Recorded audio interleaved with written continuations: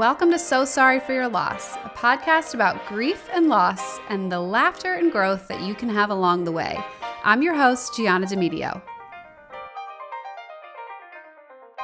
Right now, we are 100 days out from our wedding, and it makes me reflect on how our engagement went down in the first place. The week leading up to it held many clues that my father was celebrating along with us, and in fact, he almost spoiled the entire surprise. There were little things happening that I couldn't help but notice. I started seeing more signs of him, thinking of random memories.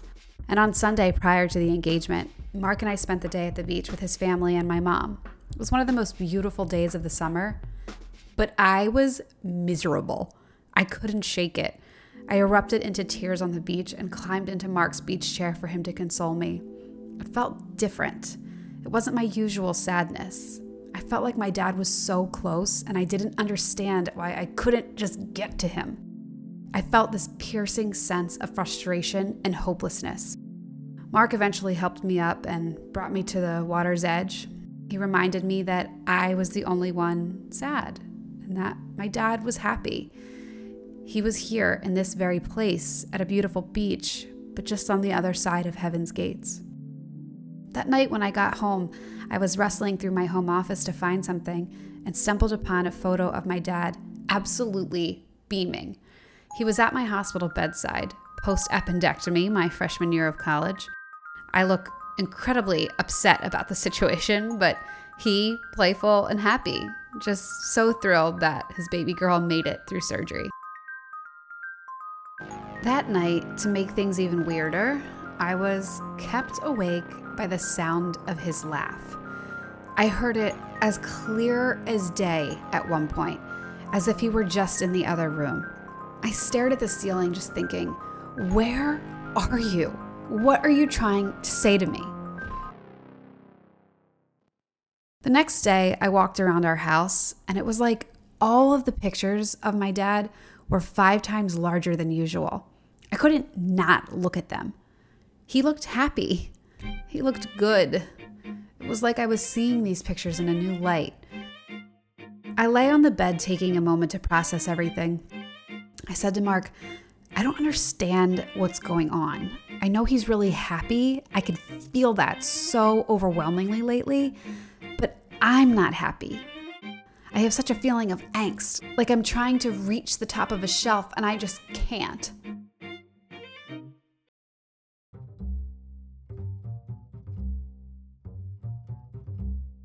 It gets even more intense. That night, my dad's dear friend, Robin Gupta, aka Guppy, texted me out of the blue. And I am dead serious about this text. I will post it on the blog to prove it. It read, G, it's time. You have the world on a string. Your dad wants you to enjoy it completely without feeling any more sadness. I think he wants me to text you that. I mean, seriously? My jaw hit the floor.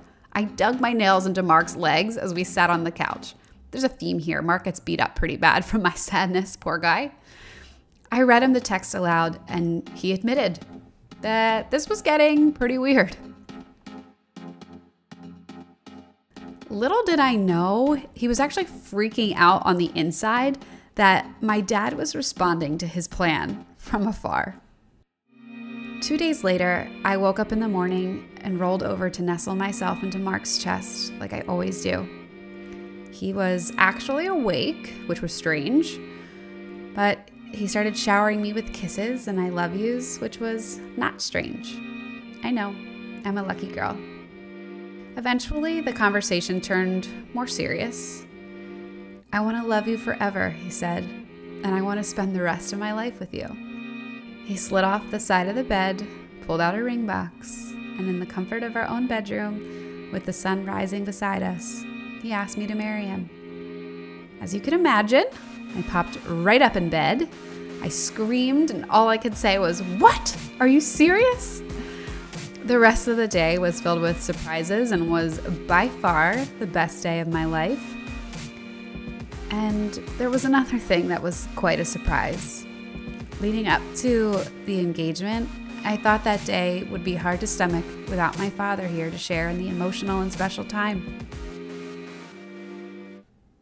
But I shed not one tear. Shocking, right? Especially since I had convinced myself that an engagement would be horrible no matter what, since my father wouldn't be there. The summer that he passed, the thought of engagement turned into a torturous occasion for me. I wanted to rush it. No, the better way to explain that is I wanted to get it over with. I'm already sad, I'd say to Mark. And when we get engaged, I'm going to be really freaking sad because he's not here. So can we just do it now instead of me getting better and happier and then ruining it with an engagement? Because it's going to be awful no matter what. Yeah, I would say that.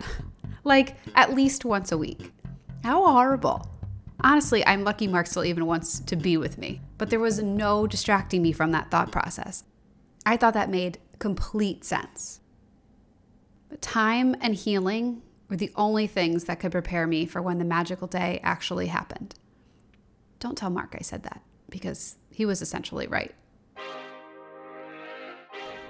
Thanks for listening to So Sorry for Your Loss. Check out the blog at www.giannademedio.com/SSFYL and connect with me on social. You can find it on the site.